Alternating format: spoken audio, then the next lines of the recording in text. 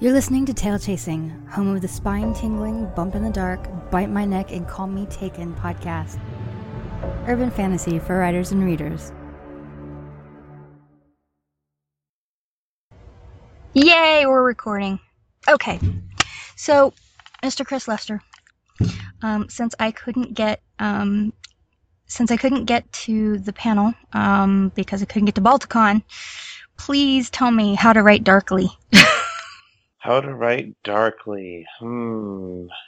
Okay. Well, first off, hi, I'm Chris Lester. I'm the author of the Metamor City podcast, which is a dark urban fantasy noir cyberpunk genre mashup Okay. at metamorcity.com.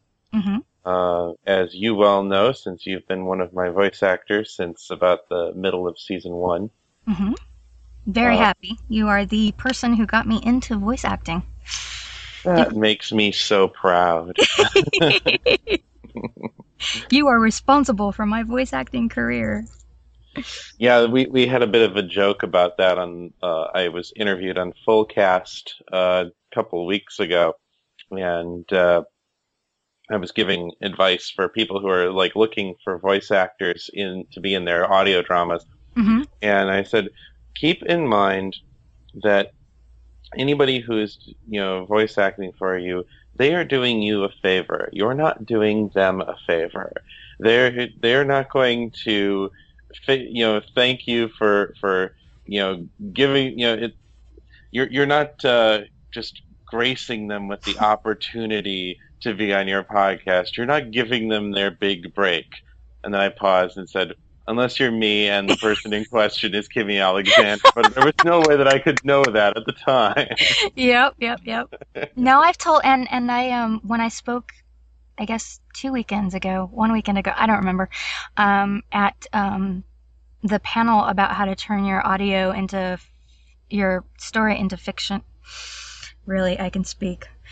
How to turn your story into audio, and then also when I was talking about social networking and using social media for marketing, I was answering a lot of voiceover questions, and I was telling people that, there's a lot of podcast novelists and a lot of people out there who can't really afford to pay for actors, and that it's a really great way to get into voice acting and to pad your resume as far as, work that you've done. And, people don't necessarily need to know whether or not you got paid for it.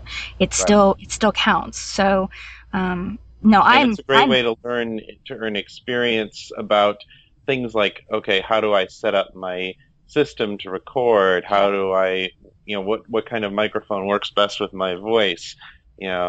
Absolutely. How do I create different effects with my voice? All that stuff. Yeah, so you're right. But I'm incredibly grateful for the opportunity that you gave me. So you're right, unless you're you. Okay, so that's your credentials, and now we know who you are. You've been on Tail Chasing though before, I think, once. Yes, I have. Right near the beginning, I think a couple of years ago, you interviewed me. Yeah, I'm restarting that, and I'm hoping to get back on track. So we're glad to have you back. Thank you. I've missed you guys too, lots, and I missed all of you guys at Balticon, and I'm hoping that I can come next year. So I'm already thinking about that. So that would be awesome. Good things are already in the works for next year's Balticon. Yay! Cool. So tell me how I can write darkly. Oh gosh. No pressure. It's such a broad question. Can you narrow it down to like a place to start? Well, what frame of mind do you need to be in, or just what's the definition actually of like dark fiction? Writing dark fiction. I would define a dark tone in fiction as something that is more, so picture a sliding scale between idealism on one end and cynicism on the other end, with realism, somewhere in the middle. And, the far idealist side of things You've got, the shiny, happy stories where everything goes the hero's way and everybody solves their problems without the use of violence, and everybody is this Rousseauian noble human who just is limited by if there's anything keeping them causing conflict in the story, it's because of their own lack of understanding, and that can be overcome, and that people can be happy and beautiful and wonderful and da da da da da da da da. Mm-hmm. So that's the idealist end of the spectrum. The cynical end of the spectrum um, is more like the classic noir fiction, detective stories where everybody is based, the Maltese Falcon. Everybody is a crook or a bastard. Everybody's looking to get theirs. Everybody is corrupt, and um, people solve their problems through trickery, deception, manipulation, the use of brute force, Mm-hmm. and there are no really happy endings. That's the extreme end in the other direction. I think that when people do manage to get things for themselves, to make their lives better or make their story better, um, there's usually some sort of painful or negative consequence for somebody else. Okay. Um, I think that if I were going to put a definition on dark fiction, I would say that it is stuff that is not necessarily all the way at the extreme cynical end of the scale, but things that look unflinchingly at the negative consequences of character choices, um, both the protagonists and the antagonists. Um, it's stuff that doesn't soft pedal the ugliness in the world, and sometimes that ugliness may be presented very literally, in the sense of, for example, somebody who's dealing with a drug addiction, or who is sexually abused and has to overcome the consequences of that. Or it may be metaphorized through the use of monsters and vampires and demons and what have you. Okay. Um, but it's stuff that looks at the darker side of human nature and at the consequences of letting those sides of ourselves out to play. I think that dark fiction is typically fiction in which there are no easy answers for the heroes, and where pluck and courage and strength of character and the power of friendship and the power of love, those may all be real valuable things, Mm-hmm. but you're not going to get if you do get your happy ending, you're going to have to work for it, and there's going to be a lot of pain and ugliness that you're going to have to go through en route in order to get there. Mm. Okay. Um, the question comes primarily because I'm due to write an erotic a la carte, and Hmm. it's based in dark fantasy. And while I've read a lot of urban fantasy, I don't know that I've read too much dark fantasy. Well, dark fantasy is a marketing term. Okay. It basically is just another name for urban fantasy for people who don't like the um, who don't place their stuff exclusively in the urban genre. Like Kim Harrison considers herself a dark fantasy writer. I think that Laurel K. Hamilton considers herself dark fantasy. I don't think that there is a strong dividing line between those two terms, other than urban fantasies are more exclusively urban in nature. Right. Charlaine Harris is, to a certain extent, dark fantasy.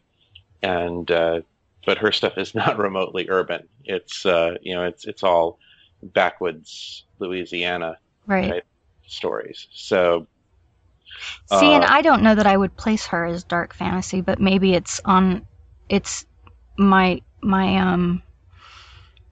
my urge to say that is based on the level of writing.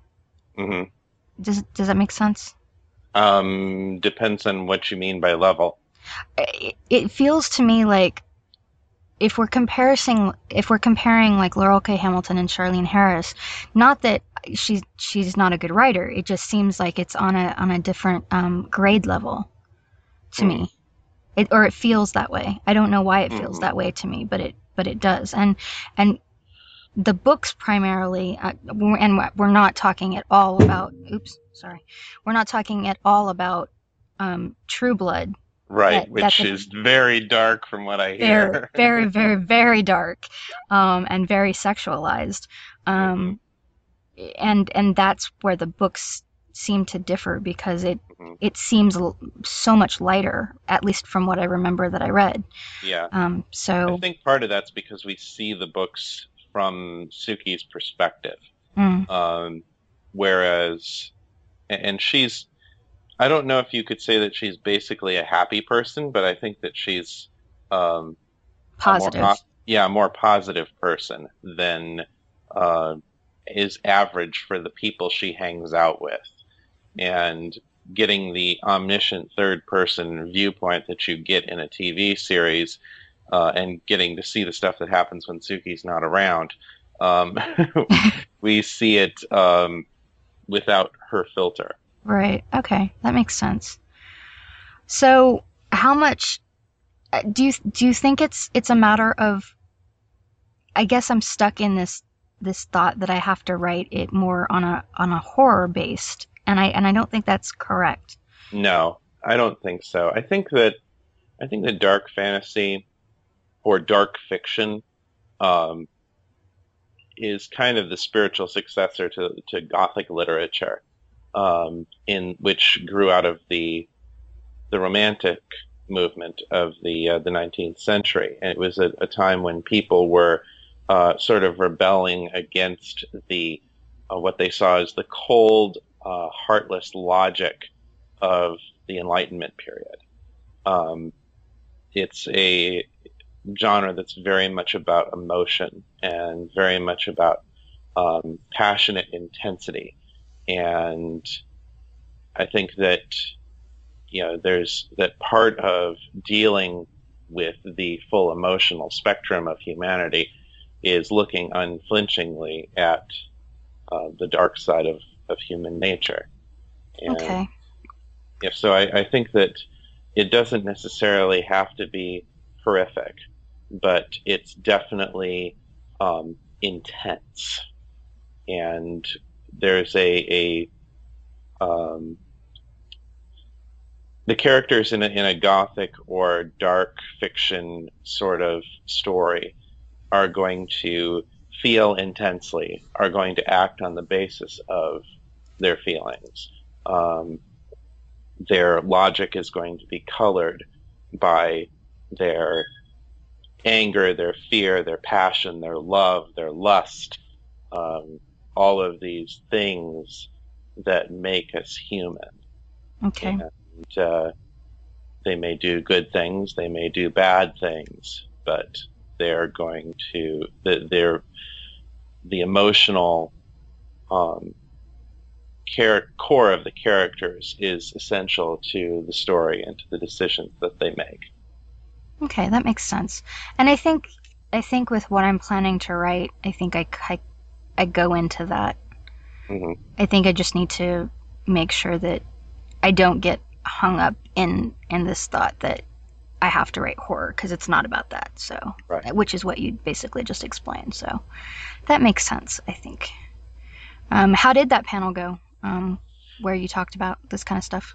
Well, we didn't really talk about any of this kind of stuff. What we were talking about was more along the question of self-censorship and when do you do it versus when do you show um, the details of the ugliness of what's going on in your stories. If characters are behaving in a way that is ugly and dark, how much of that do you show? How deep into that do you go? And when do you cut away? And so we talked a bit about why to even deal with the serious, darker things. Why do stories that focus on the ugly side of human nature? What purpose does it serve for the writer? What purpose does it serve for the readers who are partaking of this kind of literature? And how much is too much? Interesting. And what was the consensus? Ooh, I don't know if there was a consensus. I think that it's something that everybody deals with differently. I think that from my perspective, that it was important to go dark and to show the face of evil, as it were, unflinchingly, in order to contrast with the heroes. And I think this is particularly appropriate when your heroes are romantic heroes who are flawed. Mm-hmm. One of the staples of romanticism that has carried on to the present, and I think was one of the really good developments of that period, is that your heroes are not lily white. They are not idealized. They are people with flaws. You think about some of the protagonists in like the writings of Charles Dickens, or the really extreme end, Lord Byron, characters who did not fit the classical definition of the hero. And I think that that's something that has been passed down to the modern era of literature, and that we like our heroes to be rounded. We like them to be imperfect. We like them to have flaws. But the darker that you make the heroes, the darker that you have to make the antagonists also. Unless you're doing some sort of really morally complex gray on gray sort of story, where nobody's right or nobody's completely right, which you can do and is laudable, but it's kind of fantasy generally requires a bit more of a moral separation between your good guys and your bad guys. It's a bit more of an idealized sort of a genre, in the sense that you generally have such a thing as good and such a thing as evil, and theoretically you want good to win. Right. So right. I think that so I think that it's important to show your bad guys and let them be bad and be realistic about the effects of what they do. For anybody who hasn't had a chance to go over to Metamor City, and I know that you've got several different pieces that you've put up at Metamor, without, if you can do it, without giving spoilers, can you give us an example of a place where you've put in, an example of the dark fiction, dark fantasy element in any of your work? Sure. A couple of examples that come to mind. Stupid dog. Ruff, ruff, ruff. Is that your puppy? That's our dogs. Give them a moment. No problem. They apparently have a lot to say about dark fiction. I think I have more to say about the fact that my brother just showed up. Do you need to go? No. Okay. He's probably just here to pick up his Xbox game that arrived in the mail today. Cool. was addressed to C. Lester, and it's like, I wonder what this is. And then I opened it up, and it's Xbox 360, and I thought, okay, wrong C. Lester. Uh,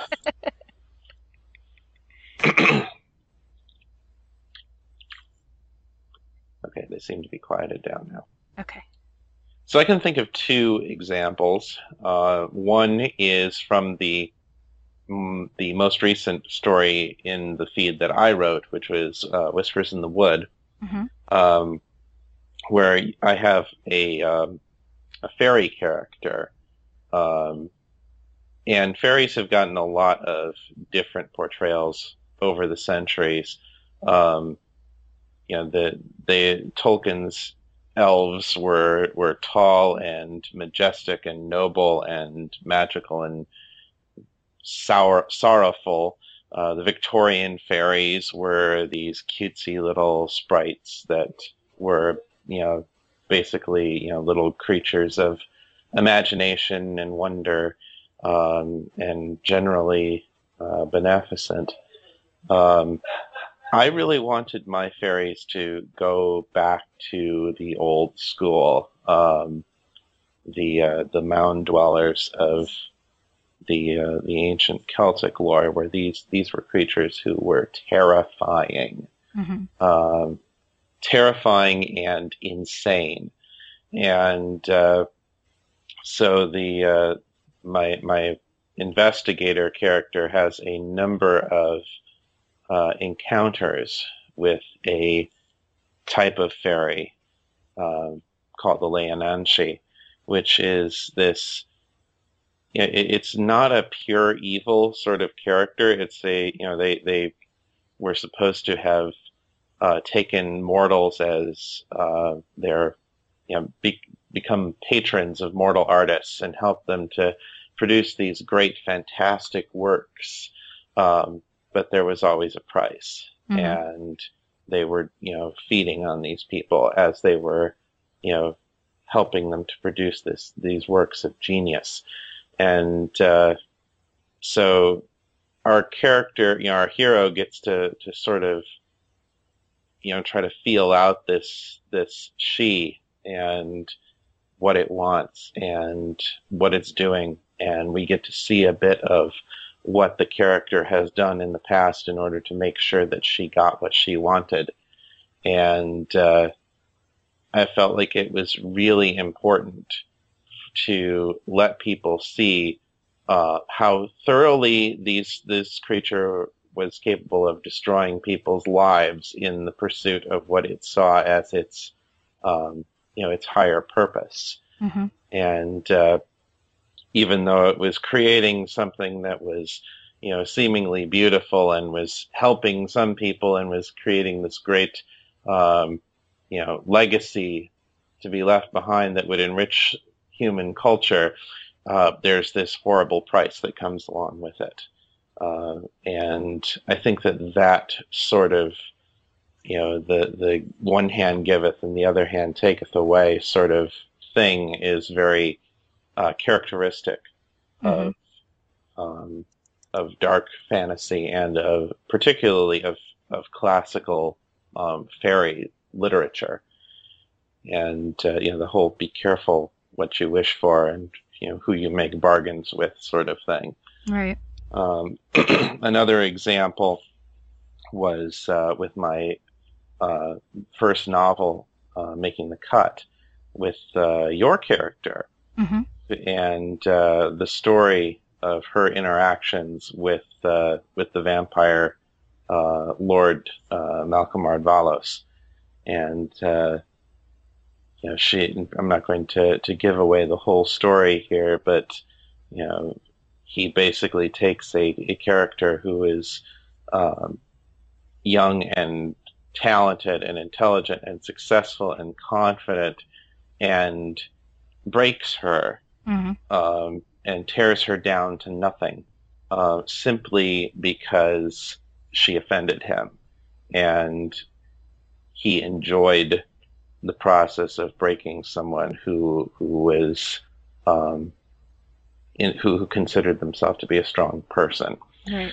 And I talked a bit at the panel about the the dangers that go in with this when you take particularly female characters in literature and you do horrible things to them and you break them down. There's this whole phenomenon called that is referred to as women in refrigerators, where you know a female character in particular becomes the object of horrible things in order to advance the plot. Right.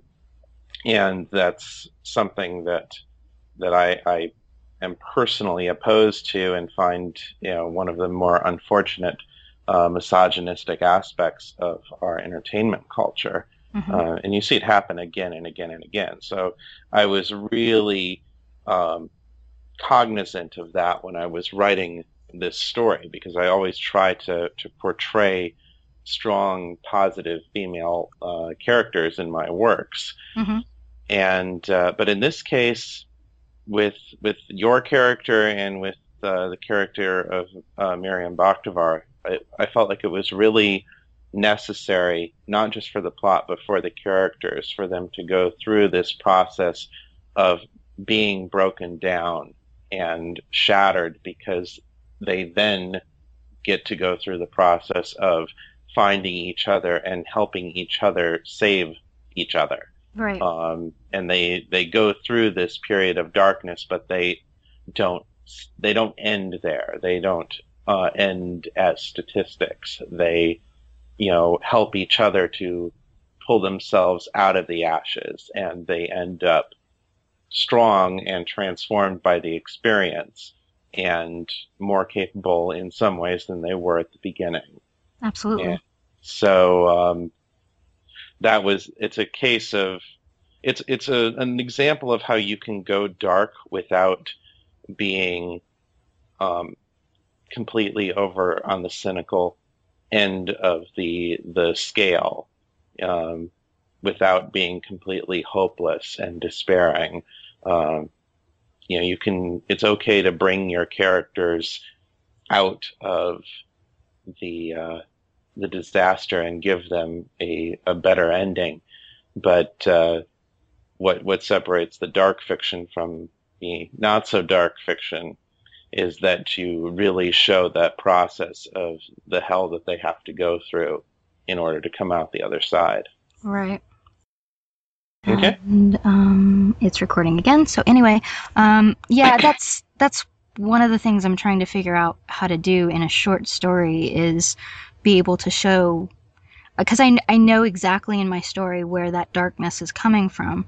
I just haven't gotten to the point in my thinking, or maybe it'll come when I'm writing it, of how to pull it back out of that darkness. Yeah. It's a lot to do in a short story.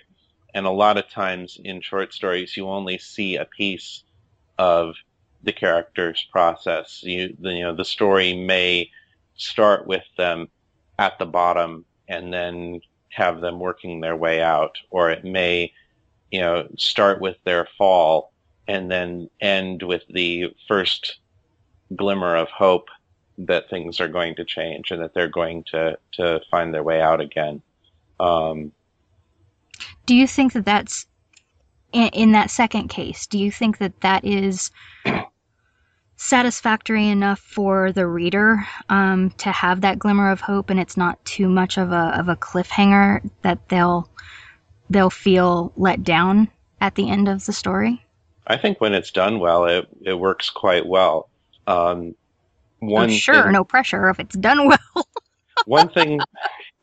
One thing that I've noticed in short fiction is you get a lot more unhappy endings in short fiction than you do in novels. Mm-hmm.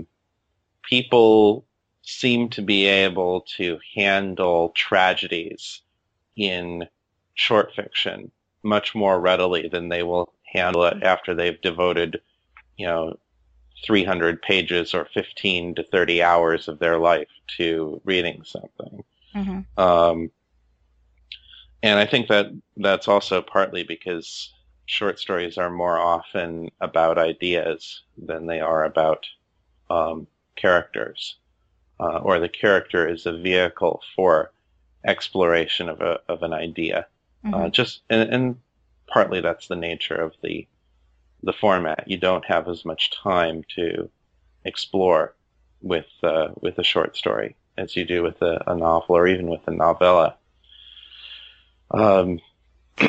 I would say don't be afraid to just end the story where it needs to end for the sake of pacing. I mean, there are many right ways to do things in writing. There are many wrong ways as well, but there are many right ways. And I'm not going to prescribe a formula for you must have by the 5,000 word mark, you should have accomplished X, Y, and Z.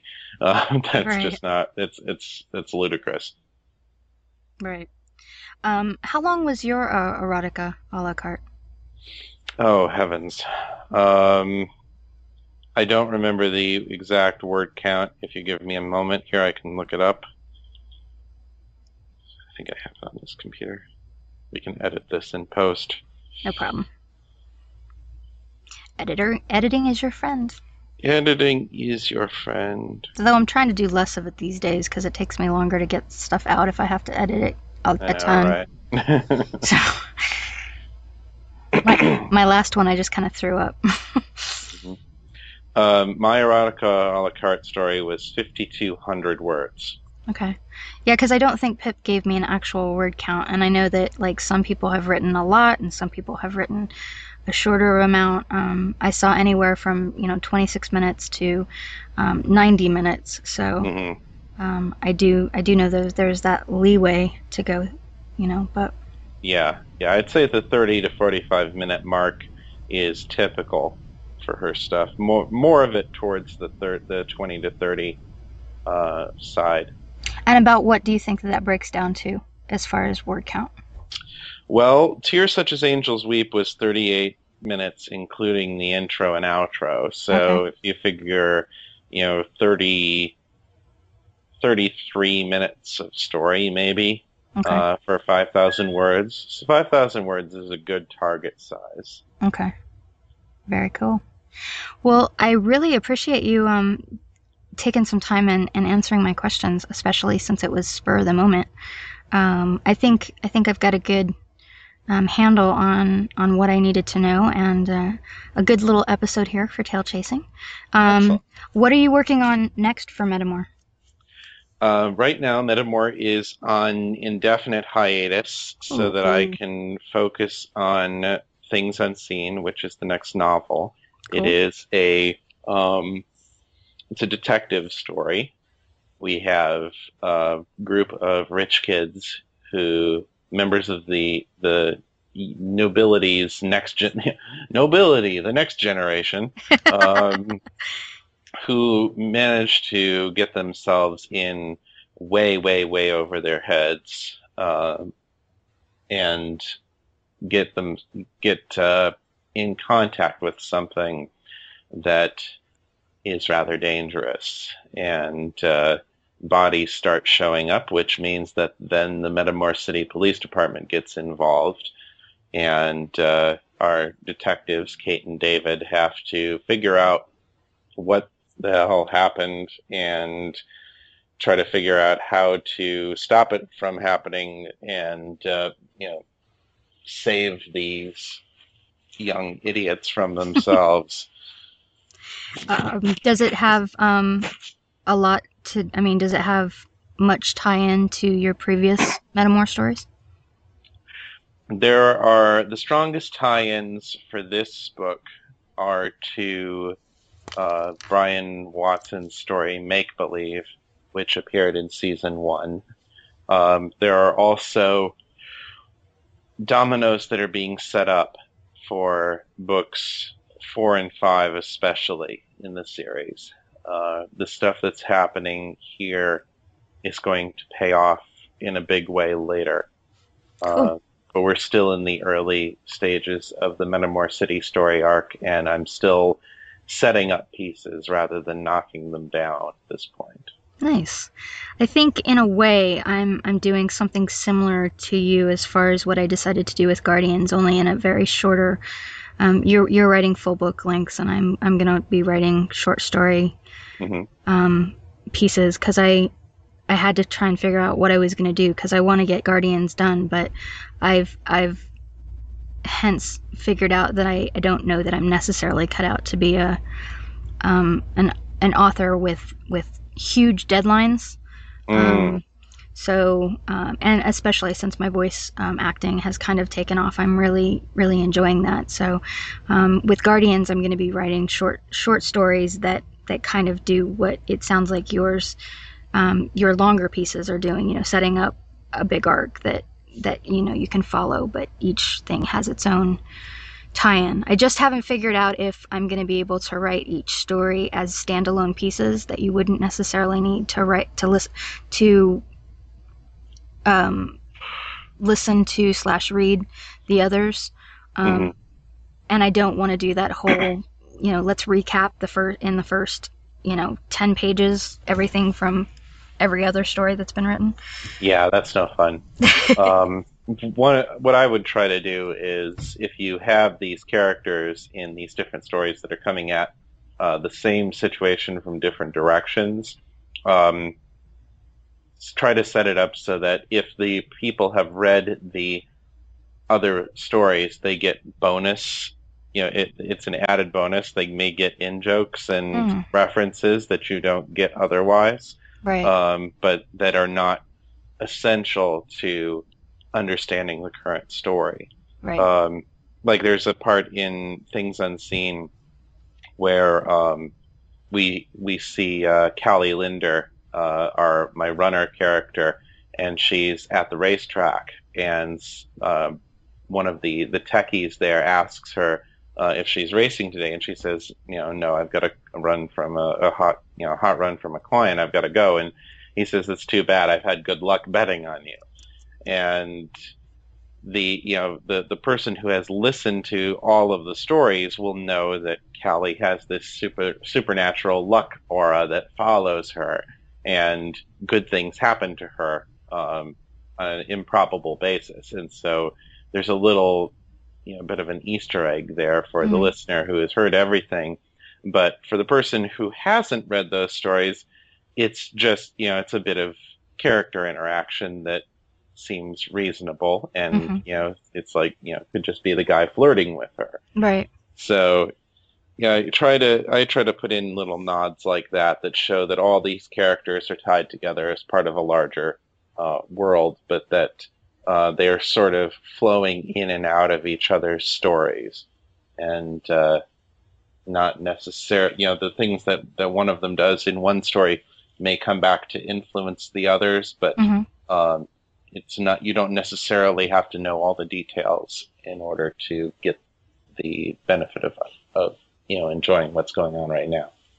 Very cool. So is there any other shout outs you'd like to give before I let you go back to the life that you were leading before I was like, Chris, help me?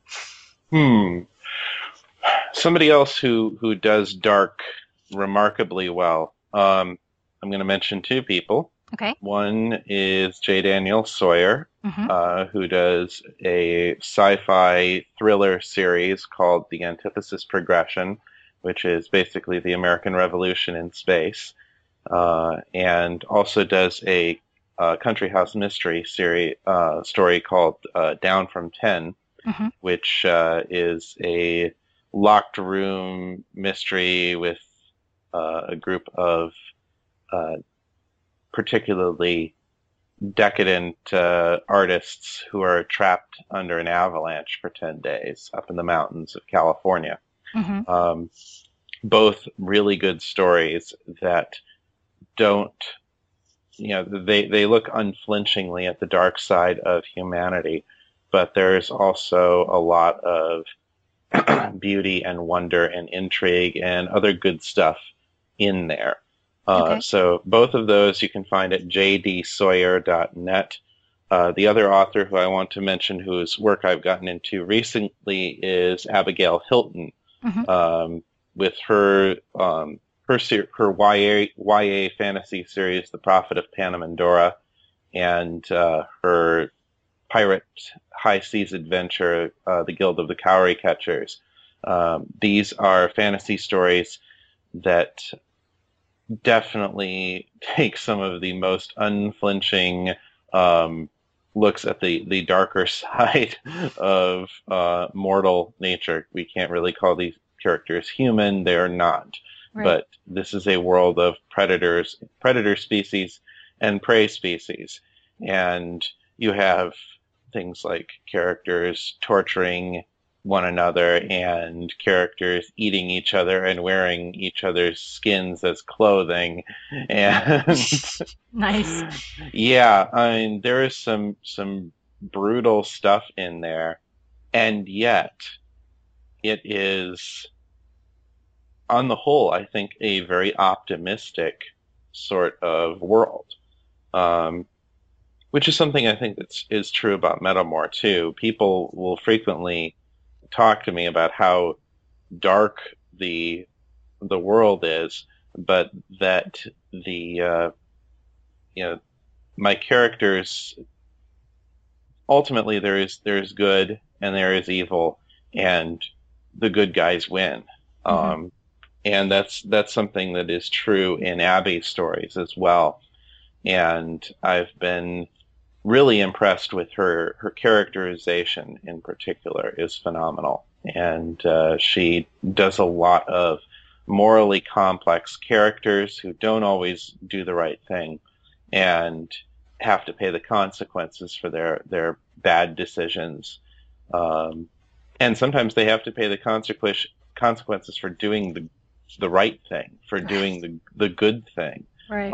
and acts of mercy that come back to bite them in the ass later. And, that's the sort of thing that you don't see in your classic epic fantasies. Generally, characters are rewarded for doing the good thing and for behaving nobly. And, in the real world, sometimes good deeds don't go unpunished. Right. And that's something that she definitely looks at. So check out Abigail Hilton's writings. You can find all of her stuff from her main site, which is, I believe, faunus dot is it .com or .org? Faunus.com. That's FAUNESS.com, and you can find links to all of her books from there.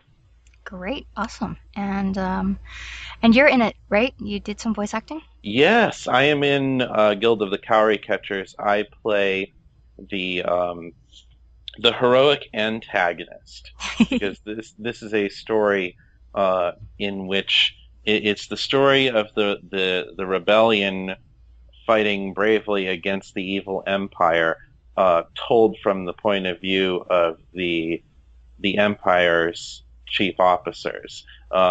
You've got the new captain of the temple police for this evil sea dragon cult that promotes the slavery and subjugation of whole races of people, whole species of people in these islands.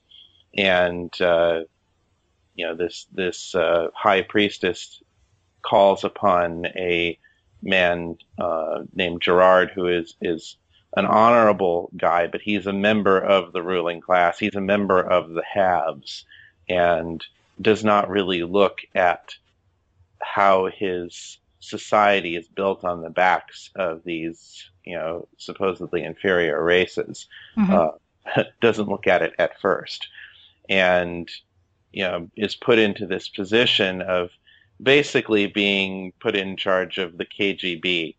And so it's like imagine if a good guy is put in charge of the KGB or the Nazi SS and is told, hunt down this pirate who is, sinking our ships and assassinating all of my lieutenants, including your predecessor.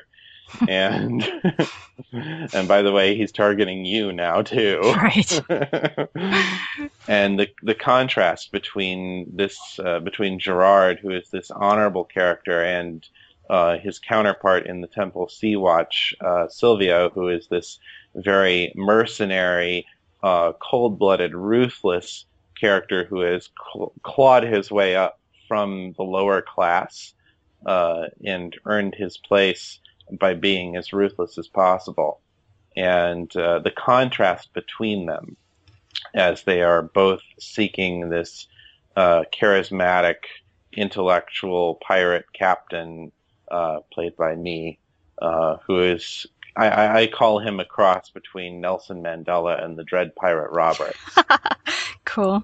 Yeah, it's a very interesting book and a very interesting look at gray versus gray morality. Very cool. All right. Well, thanks for coming on again, and thanks for the shout outs. And I will have to have you on again, I'm sure, to talk about something. I'd love to. You're so cool. And and it goes without saying, if you ever need me for a part, I'm there, man. Awesome. And I will talk to you later. Thanks very much, Chris. I appreciate it. Thanks, Kimmy. No problem. The Dead Robot Society podcast and MWS Media, LLC are proud to announce Explorers Beyond the Horizon, a short story anthology to be published in 2011. The stories in Explorers will feature characters forever changed by the discoveries beyond their land or world. Fiction submissions are now open for Explorers. The submission period will end at 11:59 p.m. Central Standard Time, December 31st, 2010. This is a paying market with royalty sharing. Please go to www.deadrobotsociety.com/anthology for complete submission guidelines and answers to frequently asked questions. Good luck to everyone.